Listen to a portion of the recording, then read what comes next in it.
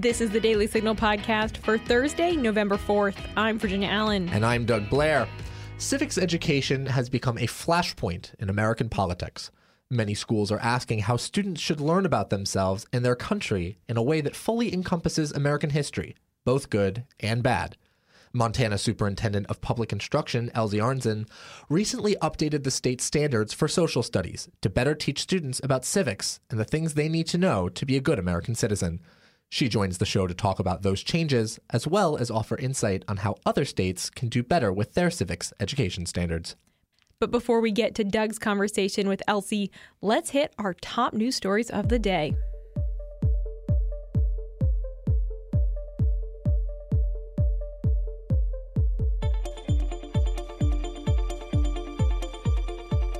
Democrat West Virginia Senator Joe Manchin believes that the unbelievable results from the Virginia gubernatorial race and the closer than expected results of the New Jersey race justify his cautious stance towards Democrats' unprecedented $1.75 trillion spending package. Additionally, Manchin underscored his belief that the House should pass the $1 trillion infrastructure bill currently being blocked by the progressive wing of the party. Here's Manchin via Politico. The House needs to really, truly pass the infrastructure bill. That's something that's proven. The people know what's in it. The states have been advised of what they're going to get done. And in my state, I just gave a speech. $6 billion comes to the state of West Virginia, fixes my roads and bridges and fixes internet services, water and sewer, airports, all these things. That's what they really want. And on the other stuff that's coming from the House, they're going to do what the House does, and we expect that. And we'll start working it deliberately through the Senate. Manchin's statements highlight the deep divisions in the Democratic caucus as progressives and moderates battle over two massive spending bills. A $1 trillion spending package has stalled in the House as progressives attempt to force a larger $1.75 trillion spending bill to pass the Senate, while Senators Manchin and Kristen Sinema, Democrat from Arizona, are resisting calls to pass the larger bill over debt concerns. Some Democrats, including Senators Tim Kaine from Virginia and Martin Heinrich from New Mexico, pointed to the failure of the party to pass either bill as one of the causes for the defeat in Virginia. But Manchin argued that a core fear of many Americans was the prospect of higher taxes as a result of the $1.75 trillion spending plan, and the fact that negotiations have occurred mostly behind closed doors. Manchin said, "We're talking about revamping the whole entire tax code. That's mammoth. We've had no hearings, no open hearings. They're scared to death." For the first time in over a decade, the Supreme Court heard arguments for a major Second Amendment case. The case challenges the constitutionality of New York's strict Second Amendment laws. New York law makes it challenging for gun owners to carry their firearms out of their home. Citizens have to show proper cause before they can be approved to carry a gun for self-defense. The justices' comments and questions during the arguments Wednesday imply that the High Court may overturn the gun control measures. Justice Brett Kavanaugh said his concerns over New York's gun laws is that it gives officials blanket discretion to decide whether or not to accept or reject a request to carry a gun. Kavanaugh pointedly added, "That's just not how we do constitutional rights." And Chief Justice John Roberts said, "You don't have to say when you're looking for a permit to speak on a street corner that your speech is particularly important. The idea that you need a license to exercise the right, I think, is unusual in the context of the Bill of Rights." Comments by Justice Sonia Sotomayor implied she may support New York's current gun laws. She said the history and tradition of carrying weapons is that states get a lot of deference on this. The justices are expected to announce their decision on the case sometime in June or early July. Florida second grader Fiona Lascelles was joined by Governor Ron DeSantis on a Fox News segment on Wednesday after the little girl was suspended from school for refusing to wear a mask. Lascelles has been disciplined by her school 16 times for refusing to wear a mask, and most recently had received a 36-day suspension. Here's part of that segment featuring DeSantis and Lascelles via Fox News. I'm not wearing a mask because you touch it and you have germs on your hand, and then you put it on your face and breathe in all the germs. That's right. So Governor, I remember in the summer you signed an executive order that mask wearing was optional in the public schools, but then the Palm Beach County schools said, you know what, you got to wear a mask. So, kids like Fiona are caught in the middle. So we've had a lot of litigation since then. Fortunately, we're winning all these cases, Steve, and I'm going to have a legislative session come in, a special session, primarily to deal with protecting people's jobs against COVID vax requirements. But we're also going to address this issue of our Parents' Bill of Rights and making sure that we have strong teeth in it so that if you have a situation where Fiona's forced to do this, and that's not something her mother wants her to do, then the parent ultimately makes a decision. So we are going to strengthen that, and we're going to make sure that folks are able to go to school in the best possible way for them and for their learning experience. During the interview, Lachelle's mentioned she might have to repeat the second grade due to her suspension, combined with other days the school has taken off. Lachelle's story comes on the heels of nationwide disputes over mask mandates in schools. Governor DeSantis has banned schools from imposing mandates on students, but some districts have refused to comply. Some Florida school districts have begun loosening their restrictions in light of lowering infection rates. Miami-Dade County Public Schools is now allowing middle school and high school students to opt out of mask usage, per NBC6 South Florida. Now stay tuned for my conversation with Montana Superintendent of Public Instruction, Elsie Arnson, as we discuss how her state has handled teaching civics in K-12 education. Conservative women, conservative feminists. It's true, we do exist. I'm Virginia Allen, and every Thursday morning on Problematic Women, Lauren Evans and I sort through the news to bring you stories and interviews that are of particular interest to conservative-leaning or problematic women. That is, women whose views and opinions are often excluded or mocked by those on the so-called feminist left. We talk about everything from pop culture to policy and politics. Search for Problematic Women wherever you get your podcasts. Our guest today is Elsie Arnson, a former teacher and member of the Montana legislature who currently serves as the Superintendent of Public Instruction of the state of Montana. Elsie, welcome to the show. Oh, it's a pleasure to be here. It's good to have that Western voice, the voice of reason, I'll put it that way, especially in public education where there seems to be some discourse at this point. And we want in Montana to make sure that local control is controlled by our state and our locally elected officials. Well, absolutely. We are so excited to talk to you a little bit about what you've done in your state and how Montana is leading the way in certain respects in terms of civics and other things. So first of all, I wanted to bring you on the show to talk about some of the steps that you've taken in Montana to emphasize civics and social studies in your schools. So to begin with, what exactly does your job as the superintendent entail? Oh, thank you. I'm one of very few that's elected. So I'm a constitutional officer for the state of Montana, and that means it's a we the people. I work for the Montanans. I work for children. I work for school districts. I work for everyone. Taxpayers, of course, 40% of all of the education flows from our taxpayers. And we're getting older in Montana. I think we're one of the 6th aged state of where we are in America. So wanting to make sure that the investment of public education has value, and I'm responsible for all of that value. Mm-hmm. So I was looking at your current social studies standards on the Office of Public Instruction website, and I grabbed a few examples of some of the new standards for 2021. So, for example, second graders need to learn how to demonstrate ways to show good citizenship in the classroom, school, and community, while fifth graders will examine the diverse origins, ideals, and purposes of rules, laws, and key United States constitutional provisions and other foundational documents. Quite a mouthful. But what can you tell us about these new standards compared to the other standards? The other standards. Well, as state superintendent, I have in my care 11 teaching and learning standards, and one of them is social studies. Mm-hmm. So my dad was an American history teacher, and so I learned civics at the kitchen table and going and really living history. I don't know how many trips I made out to monuments that may not be there right now, because of the challenges within our nation and the culture that I believe exhibits right now of saying no.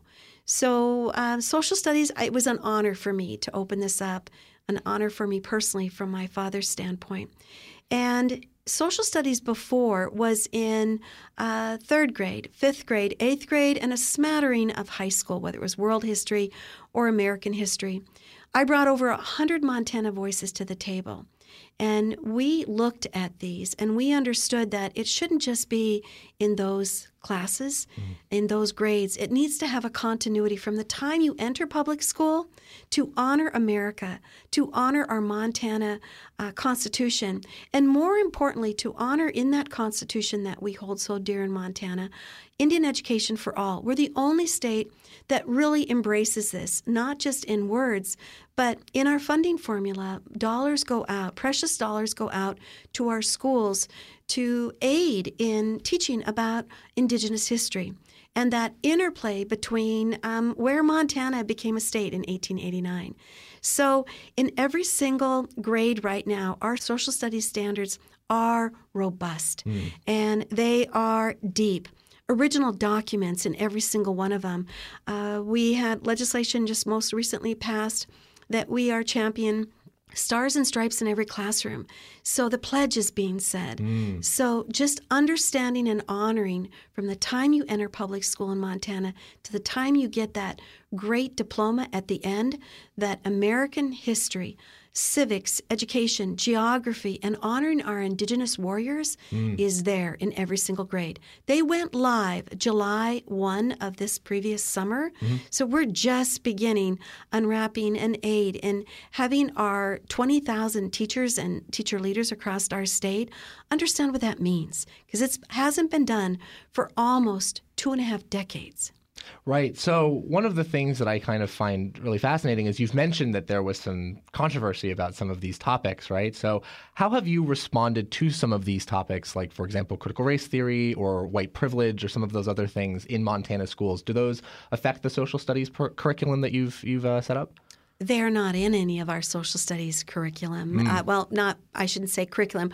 We only invest in the state standards. The curriculum, because we're a local controlled state, then mirrors what those state standards are. And wanting to make sure then that there is a capacity for teachers to know how to teach. So that's my role, and that's enabling those teachers to know how to teach this. So, we knew critical race theory was there. We knew it was coming, and we knew it was in Montana. And so rather than backing away and making sure that it was maybe in the darkness, we brought this way into the light. I asked for an AG opinion in April, and he came forward in May, which has the force of law to say you cannot subject a child, an individual in public education, in any framework with critical race theory, because that would subject that child to discrimination. You can't talk about privilege in Montana and isolate it just as that and demean a child, scapegoat a child with anything. So basically what I have done with critical race theory is bring it into the light and say that, yes, it's a theory, but more importantly, it's the actualization of how it's taught that cannot be taught. Discrimination is not allowed in Montana, and it is not allowed in public schools in Montana. One of the things that I did think was important to note while I was reading through this, and you've mentioned this when we were talking about some of these new standards, was that there is a lot of references to learning about the native tribes in the region. I feel like this kind of runs counter to that narrative that a lot of critical race theory people push, that the people who are against critical race theory, for example, are trying to whitewash or ignore our history. So how important was it for you guys to have education surrounding Native Americans in the social studies standards? It's my duty. My duty as an elected official to follow our Montana Constitution. It's embedded in our Constitution that Indian education for all is part of every single standard in Montana. And that's why it's important to unwrap those other 6 standards that we have, math and reading, to really make sure that we honor our Indigenous cultures, and come together, right or wrong, good or bad, whatever happened. let's purport it out there in a manner that students can learn from this. The other thing that we are doing is we are embracing native language. And culture is language. So our elders in our state, we want to make sure that we house that language, that our children that are in our native schools, our public schools on our reservations in Montana, that they understand who they were. And understand that there were challenges, but also understand who they can be. And I think that's the purpose of education right there, is to uncover everything and move a student towards success, not away from success, but push them towards success. That's incumbent upon public education. I'm really glad that you mentioned sort of your goals for these public education, for kids going through the public school system. I'm curious, what do you view as a successful civics education for a Montana child? When they've graduated from high school, what should they know? What should they be able to tell you? What should they have kind of internalized from their schooling? That our country is a great country. That our country came where we did not want a king, that we wanted somebody that we would represented government. And I believe that's where our republic is, and our republic is founded. That yes, there are symbols that have come across from monuments, from our flag, and our Pledge of Allegiance, and all of that. And I believe all of those parts are to be honored. So if there's one thing that I would like a public school child to know and to go all the way through to them becoming a young adult is to honor our great nation and to understand the turmoil of how we became the United States of America. And not only that, but as a constitutional officer for the state of Montana, to understand why Montana in 1889 joined this great nation and wants to continue part of that great nation's future. So moving on from civics to another topic that you've been very passionate about recently, which is parental rights and parental engagement in education in state schools. So what has your state done to sort of bolster parents' rights in education, and how have these changes been received by the parents of Montana? Well, thank you. I believe the role of government is one that needs to be by the people. So I have listened. I don't know how many Montanans, over thousands of Montanans that I've listened to on both sides of this. In other words, you need to trust the trustees. Of course you do. And you need to trust our locally elected trustees. Of course you do. But you need to also trust the parents. I'm a parent. I'm a grandparent. And I firmly believe that you cannot have public education in isolation. You need to listen to the community, and that community voice is parent. That parent voice is powerful. And you cannot have a math lesson be successful without having a parent at that kitchen table helping. And if we didn't learn from the pandemic, when everybody was thrust into that homeschool model or that isolation of where parents had to be that teacher and aid in that classroom in moving education forward, if we didn't learn from that, then where are we now? Right now, we need to have a partnership with parents. We need to have a partnership that's greater than PTA with parents, teachers. We need to have that partnership to make sure that public schools, especially in Montana, are that gold standard and that bright standard. It is not an us versus them scenario. This is a time when we heal. This is a time when we come together where we've learned and we move forward. Now, there has been some tension between certain government organizations and certain other organizations and parents involved in education. So the National School Boards Association sent a, by now infamous letter that basically called parents domestic terrorists. How do you respond to those sorts of things? And the Attorney General said something similar. So how do you respond to those claims? You know, from someone in a place of power at this time, it seems that it was overwhelmingly challenging to, again, come back to an us versus them discussion where we're centered on our children. When I first got into office, and very few states elect my position in public education. So I firmly believe that it is a we the people discussion. To put an us versus them scenario, to have a divisive comment from an association that is gleaned from taxpayer dollars, So we give dollars. State, we entrust these associations with dollars, but yet they're used as lobbying for political purposes. That, to me, is something that shouldn't happen in the role of public education. I'm elected. Yes, I'm political. But my role to purport student success means that children do not have an R on their backpack nor a D on their backpack, nor should they be politicized by an association. Right. Government needs to act as government. Associations do not need to act as these lobby groups that they have done at this point. Parents aren't lobbyists, but they are champions. They are champions for their children and for their children's success. Let's bootstrap those parents. In Montana, that's what we call it. Let's bring them forward and move them up. If we do that and engage parents in this discussion, our social emotional health of our children, because of coming out of this virus and the pandemic and the isolation that's occurred, it's going to be better. Right. It's going to be brighter. I had an at-risk youth behavior survey from the CDC that we gave during the pandemic this last spring. 41% of our young adults in high school said that they are clinically depressed. Wow. The next step is suicidal ideation. We don't need that in Montana. No community needs to have that challenge, and our flags do not need to be at half-mast because of a mental health crisis that we have. Right. If we have more of a divisive discussion around education, then our children are going to suffer. Right. So let's, as adults, arise above that. Let's communicate together. Let's move forward. My position is on healing in my role, more so than on a divisive action that came from a letter that, in my mind, was nonsense.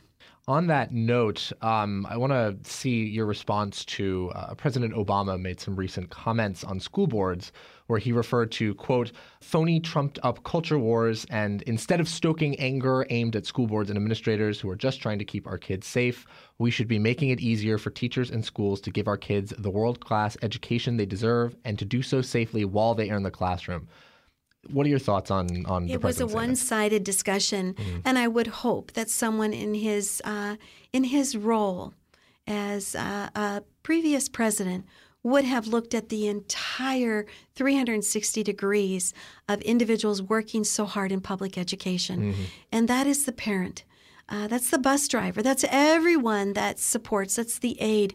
That's everyone that makes sure that those students are safe in learning, that makes sure that they have great opportunities to learn, and that there is a promotion moving forward. But an us versus them scenario does not need to come out of a previous president. We need to make sure that my message is on healing. My message is on moving forward, because we know what the battle is. And the battle is making sure that our students are going to become bright stars wherever they may live in their community. And it's their success that public education is about. It's not about the adults at this time.